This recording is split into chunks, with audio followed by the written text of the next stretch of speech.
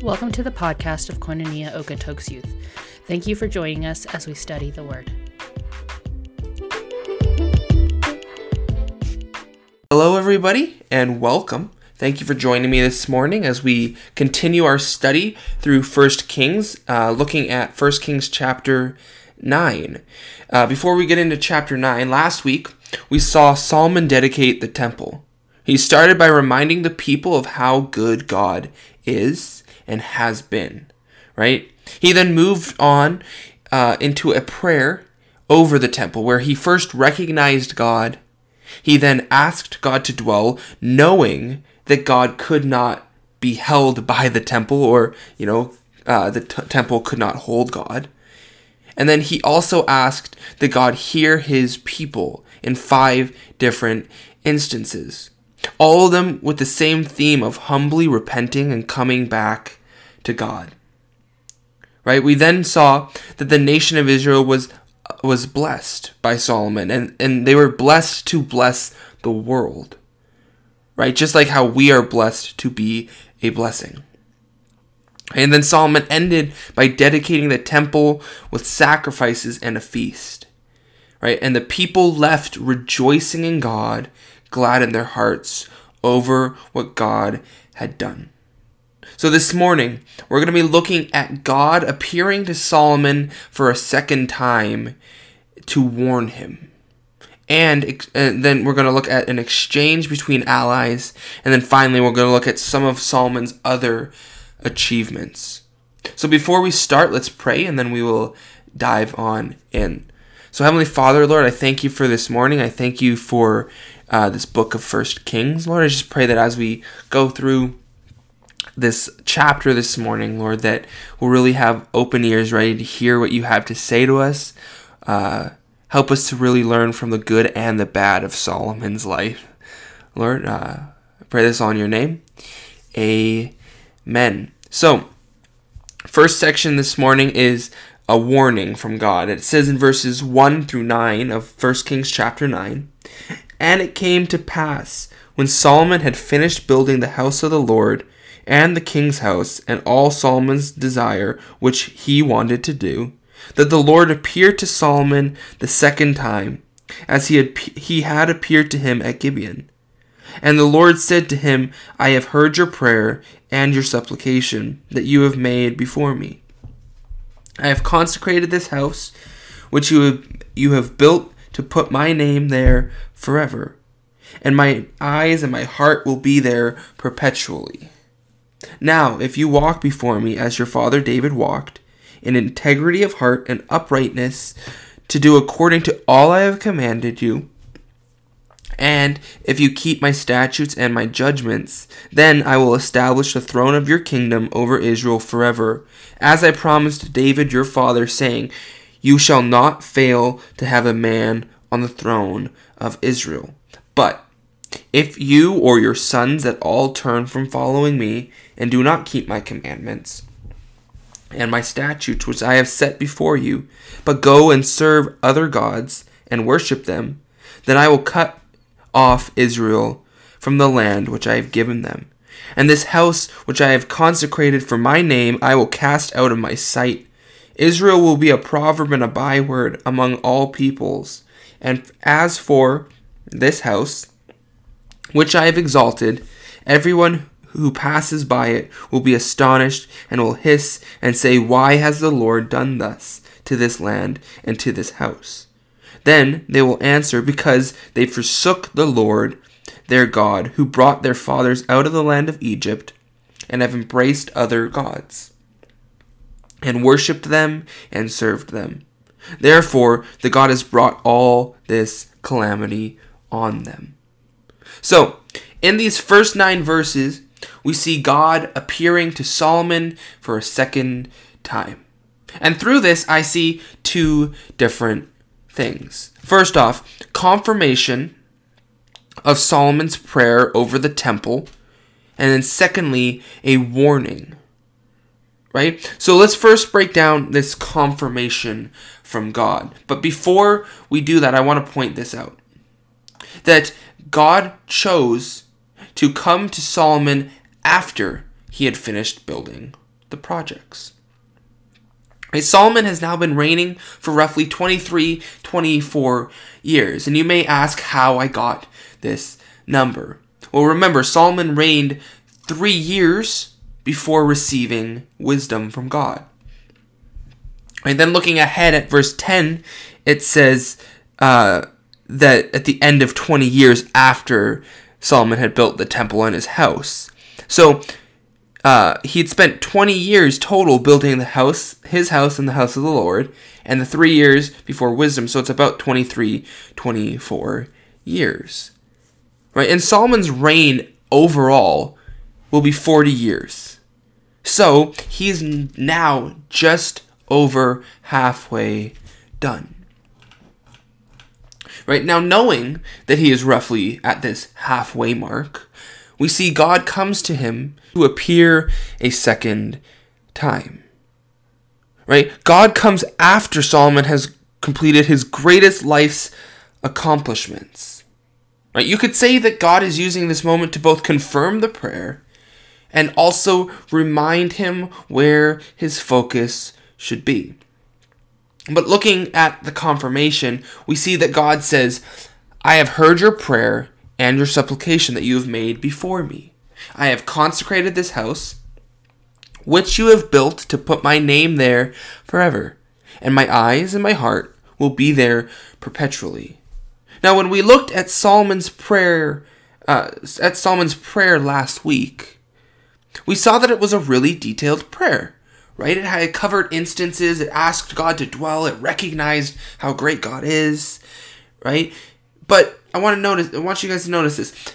If the prayer had not been answered, it would have been none. It would have meant it was nothing. It just would have been fancy words. Right? Without the prayer being answered, it was just words. Just like how we talked about if God had not put his presence inside the temple, it would have just been a building. A fancy, beautifully made building, but a building nonetheless. Right? God answering this prayer is a big part of this. Right? This prayer would have been nothing without an answer. Right? And God doesn't just tell Solomon that he heard his prayer, but he goes on to add that he has consecrated the temple and put his name there forever. Now, if you don't know what consecrate means, it basically means to sanctify, to make holy, to set apart. Right? God has made this temple his dwelling place. He has promised to hear every prayer prayed to the temple and in the temple. Right? Solomon, he could build the temple, but only God could fill it with his presence and make it holy. Right? But God also, he doesn't just confirm the prayer. He also goes on to remind Solomon where his focus should be. Now, this is the 5th time that God has brought up the point, keep me central. Right? Follow my commandments, whether it be through David or through some advisor or through God himself. This is the 5th time. Now there is one thing I want to point out with this as it is brought up again. Solomon needed the reminder constantly.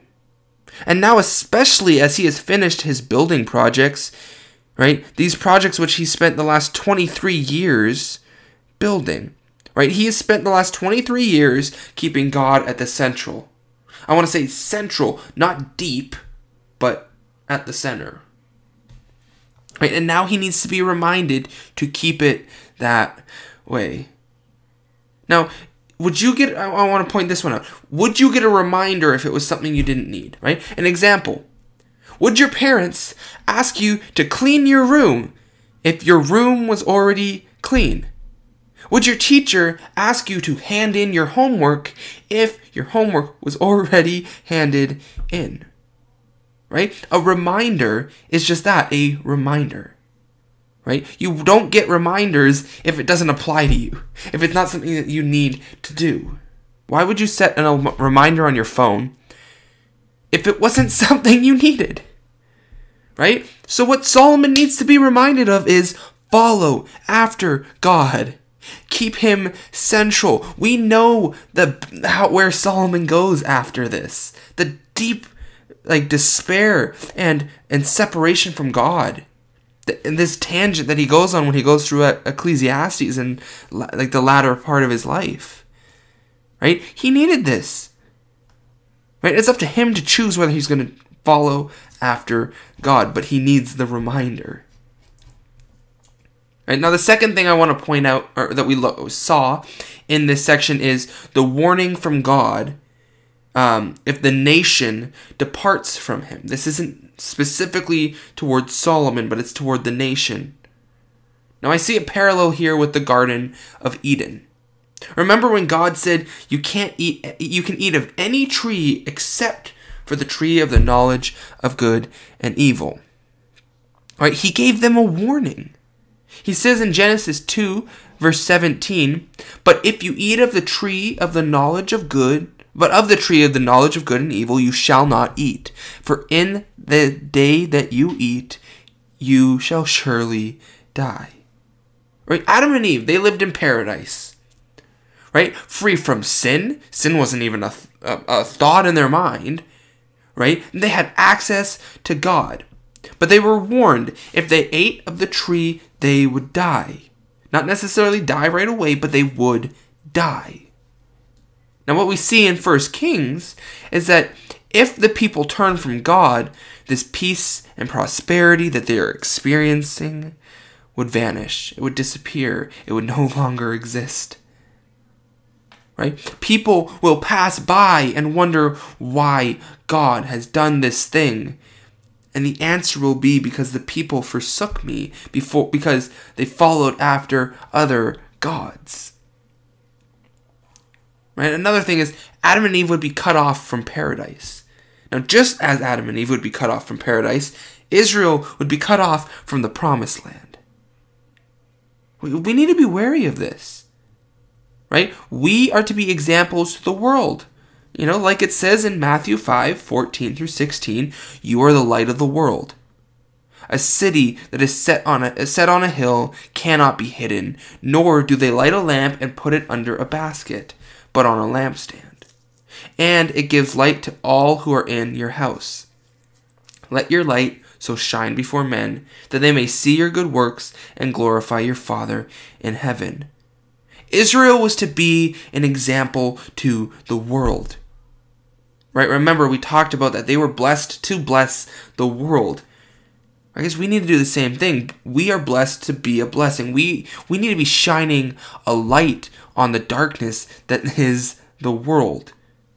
Have you guys ever seen, when you have your bedroom is pitch black, all the lights are off? What happens when that door opens? Right, and the light from the hallway is visible. It lights the whole room. We're supposed to light the world. Right? And just like the nation was to take heed of these words and follow after God and be an example, we too are to be an example. Right? How is your light? Moving on, looking at verses 10 through 14, we see there's an exchange made. It says, now it happened at the end of 20 years, when Solomon had built the two houses, the house of the Lord and the king's house. Hiram, the king of Tyre, had supplied Solomon with cedar and cypress and gold, as much as he desired. The king Solomon then gave Hiram 20 cities in the land of Galilee. Then Hiram went from Tyre to see the cities which Solomon had given him, but they did not please him. So he said, what kind of cities are these which you have given me, my brother? And he called them the land of Kabul, as they are to this day. Then Hiram sent the king 120 talents of gold.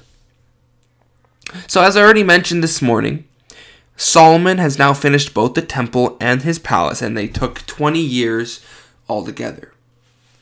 Right? So in these verses, we are seeing what happens after the buildings are completed. Right? What we see is an exchange of some sort. Right? When we look back at the initial transaction made between Solomon and Hiram, we see no mention of gold. Right? But here, it's mentioned. Right? Looking back at 1 Kings 5, verse 8, it says, "Then Hiram sent to Solomon, saying, I have considered the message which you have sent me, and I will do all you desire concerning the cedar and cypress logs." So, no gold mentioned. Also, Solomon has already paid and was paying Hiram for the labor and the supplies. Right? Remember, he was giving wheat and oil yearly, a lot of it.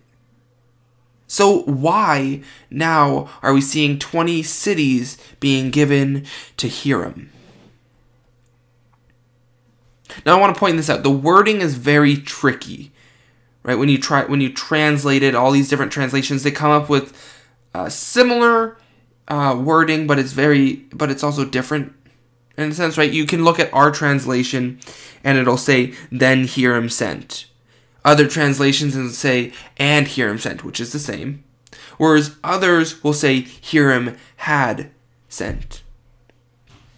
I want to point this out. The idea that we are of what is happening here is that Hiram sent him this gold, and in return, he got 20 cities. That's the idea. Right? So and what we see is Hiram decides to take a trip to see this new land. And what he says is it did not please him.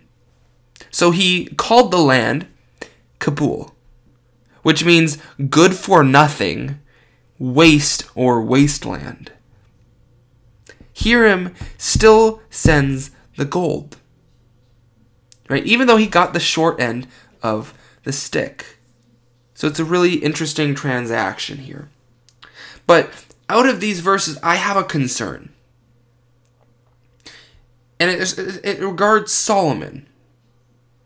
In order for Solomon to get the gold, he had to give away portions of the promised land. I'm going to let that one sit there. He gave away portions of the promised land. Is that a good thing? No. You could say that he had mortgaged parts of the land. Remember that this promised land was a gift from God. Right? We just saw earlier God warned the nation, and in this warning, he mentioned the land being a gift. He said, "Then I will cut off Israel from the land which I have given them." In order to get the gold, he gives away land. Now, given, it was very likely 20 small villages instead of 20 large cities, but it was still the promised land. So my question is, how are we stewarding what has been given to us? We've read the parable many times of the steward, right? You get the talents. Are we expanding what God's given us? Or are we digging a hole, putting it in, and waiting and just giving him back what he gave us? Solomon is giving away portions of the promised land. That's a problem. And that's only the beginning of what Solomon does. Right? It gets worse. Right? The promised land is given by God. Are we supposed to give away what God has given to us? It's like when you get a gift from somebody, it's kind of like you feel bad if it's like your grandparent, and then you give away the gift that they gave you. Like you re-gift. Why is Solomon re-gifting God's land? That's wrong. Okay? But that's the beginning. Moving on, looking at the last section this morning, we're going to see some other achievements that Solomon did. Right? Looking first at verses 15 through 19, we will be taking a look again at what the labor force that we had previously looked at was made for. Right? So this labor force or looking at verses 15 through 19 first, it says, "And this is the reason for the labor force, which King Solomon raised, to build the house of the Lord, his own house, the Milo, the wall of Jerusalem, Hazor, Megiddo, and Gezer. Pharaoh, king of Egypt, had gone up and taken Gezer and burned it with fire, and had killed the Canaanites who dwelt in the city, and gave it as a dowry to his daughter Solomon's wife. And Solomon built Gezer, Lower Beth Horon, Baalath, Tadmor in the wilderness, and in the land of Judah, and all the storage cities that Solomon had, cities for his chariots, cities for his cavalry, and whatever Solomon desired to build in Jerusalem and Lebanon and in all the land of his dominion." So this labor force, it was built, it was made to build the house of the Lord, the temple, the palace of Solomon, the Milo, the wall of Jerusalem, 3 important cities, and storage cities. Now we've already taken a lot of time, a couple weeks to be exact, looking at the temple, and then also briefly looking at the palace. So here we are going to focus more on the Milo. I'm going to explain what that was, the wall, the 3 cities, and the storage cities. So the first on that list is a Milo. Now, in case anybody is wondering what a Milo is, I can say when it comes to what a Milo is, we don't have a clear idea. But what we do have is the original language to give us an idea. Right? So in Hebrew, the word meant a rampart or a mound. So, to our best of our ability to imagine what this is, it could have been literally raised up land to help fortify the wall. Now, in case you have never been to Jerusalem or Israel, which I don't know if many of you have, but Israel is a very, Jerusalem to be exact, is a very cliffy area. So to build the wall up, they were building land to fortify the wall. So that's very likely what it was, just a fortification for the wall. Now, in 2 Samuel, we already see that there was a Milo already built in Jerusalem when David conquered Jerusalem. Then we also see that there's a second time it's mentioned, or another time mentioned here, as Solomon is rebuilding it. And then Hezekiah, he repairs it in 2 Chronicles. There's a couple other times where it's mentioned in Judges, but basically a Milo is just fortification for the wall. Land fortification. The next thing that we see built is the temple, or not the temple, is the city wall. Now, I don't think I have to say how important a city wall is. You know, it's a good point of security. It keeps enemies out, right? And you look at Nehemiah, when he came back from captivity, his goal was to help rebuild the wall and fortify the city, right? So a wall is a very important thing for an ancient city. The third thing that we see is that the labor force was used for was to build up 3 key cities. Now these cities were Hazor, Megiddo, and Gezer, all of which were prominent fortified cities because they were on important roads. Now if you look at the excavations of all 3 of these cities, you'll find that the gates are very similar. They all have 6 stalls in them because they probably held a lot of military who could come in and warn Jerusalem if war was coming.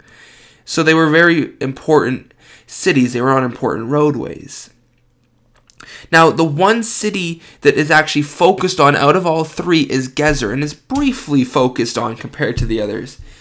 And fun fact, it actually wasn't under control by Israel until the time of Solomon. Right? It was in the land of in Israel, but the Canaanites still controlled it. We see that Gezer was actually conquered by Egypt. It says that Pharaoh had gone up and taken and burned it with fire and killed all the Canaanites, and then gave it to his daughter as a wedding gift and as a dowry. So, fun fact that it wasn't under control by Israel until this time. The last thing we see this labor force was used for was to build up storage cities. Mainly for military purposes, right? For cavalry, for chariots. And remember, I want to remind you guys that this time of Solomon was a time of peace and prosperity. But Solomon, he was a good king. He was ready for war if it ever came knocking. Now, it never came when he was king, but he was ready, which is admirable. Now, moving on, looking at verses 20 through 24, we're going to look at who exactly was a part of this labor force. It says in 20 through 24, all the people who were left of the Amorites, the Hittites, the Perizzites, the Hivites, the Jebusites, who were not of the children of Israel, so basically any ites, and that is their descendants, who were left in the land after them, whom the children of Israel had not been able to destroy completely. From these, Solomon raised up forced labor, as it is to this day. But of the children of Israel, Solomon made no forced laborers, because they were men of war, and because they were men of war and his servants, his officers, his captains, his commanders of his chariots, and of his cavalry. Others were chiefs of the officials who were over Solomon's work, 550 who ruled over the people who did the work. But Pharaoh's daughter came up from the city of David to her house which Solomon had built for her. Then he built the Milo. So, what we see first, I want to first point out is the fact that the foreigners were still being forced to work. Remember, we looked at the labor force way back before the temple was built, and Solomon raised up 150,000 foreigners to quarry stones and to carry loads for the temple. And it says that to this day, they are still laboring. So to that day that they're living in, they were still laboring. Now what we don't see is that the children of Israel are still laboring. The people of Israel seem to be free now after having been temporarily drafted or forced into labor for the temple. Now I want to point out a compromise here by Solomon, because this is just the second one after giving away some land. Now he's compromising. One commentator put it this way: God strictly commanded that the remnants of these tribes be driven out of the land, not used as slave laborers in Israel. Solomon didn't make Israelites forced laborers, but used them to oversee the remnants of the Canaanite tribes. Israel was called to drive out the Canaanites from the land of Israel, from the promised land. Yet, here, they kept some of them in. Right? We already know that Joshua's crusade through the land of Israel, the promised land, wasn't fully successful. It was amazing, but they stopped. And there was a lot of Canaanites and a lot of cities that they didn't take. So they kept some of them in. And here we see them using them as slave laborers.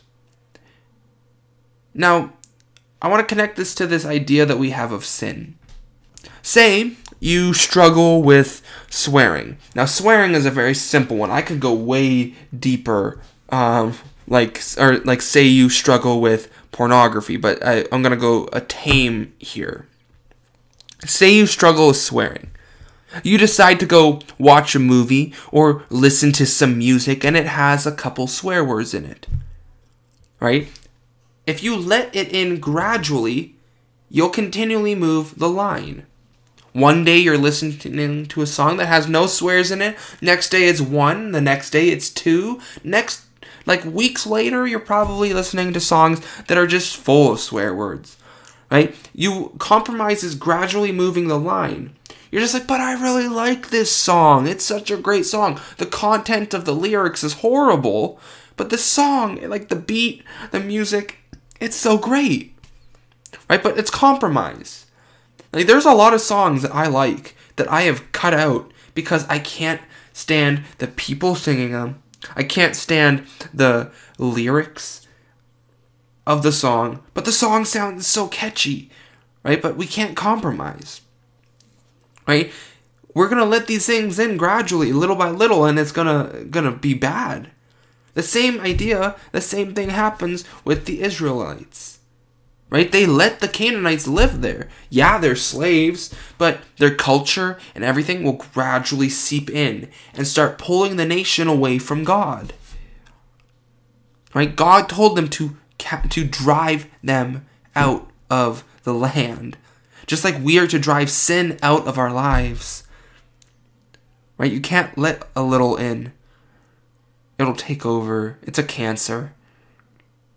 Right? Looking lastly here at verses 25 through 28 before closing, we see it says, now 3 times a year Solomon offered burnt offerings and peace offerings on the altar which he had built for the Lord, and he burned incense with them on the altar that was before the Lord. So he finished the temple. King Solomon also built a fleet of ships at Ezion-Geber, which is near Elath, on the shore of the Red Sea, which is in the land of Edom. Then Hiram sent his servants with the fleet, seamen who knew the sea, to work with the servants of Solomon, and they went to Ophir and acquired 420 talents of gold from there and brought it to King Solomon. So we've already seen so far in 1 Kings how far spread Solomon's fame and influence was in the world. Everybody in the ancient world wanted to come and hear his words of wisdom. Now what we see now is that Solomon is doing something that no leader in Israel has ever attempted. Solomon is engaging in commercial gain, which is not uncommon, but he's also trying to conquer the sea. Solomon's reach is expanding. And we'll see that the further his reach expands, the further he gets from God. The more he lets in outside influences, the less God is in his life. Right? The more we let in influence from the world, the further we're going to be pulled from God.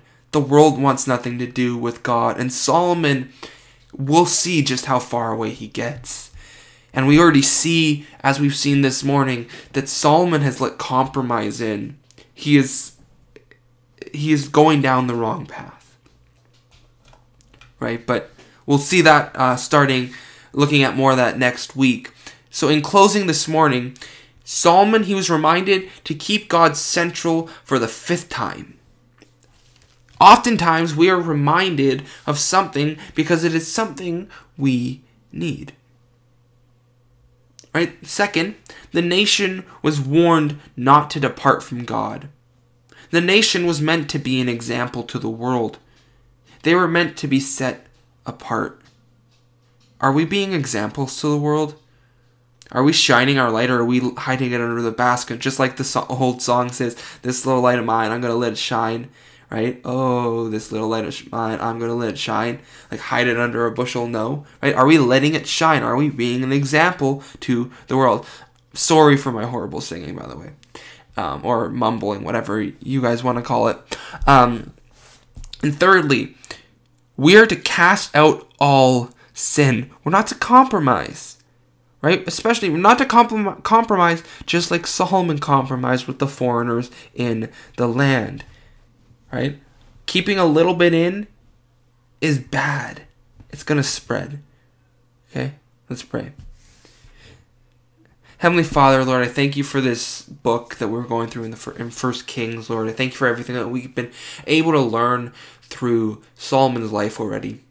Lord, I just pray that as we've started to see some compromise in his life, Lord, I just pray that we don't compromise on the things that you've told us in your word. Lord, help us to shine our light, not hide it. Lord, help us to cast out sin, not keep it. And Lord, when you remind us, Lord, we need constant reminders of your goodness, of to keep you central, Lord. So I pray that as we go today, that we will be reminded of you.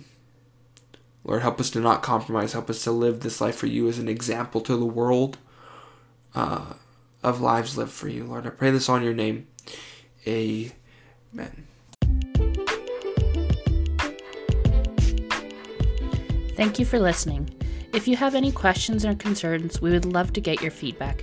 You can message us on our Instagram or our Facebook page.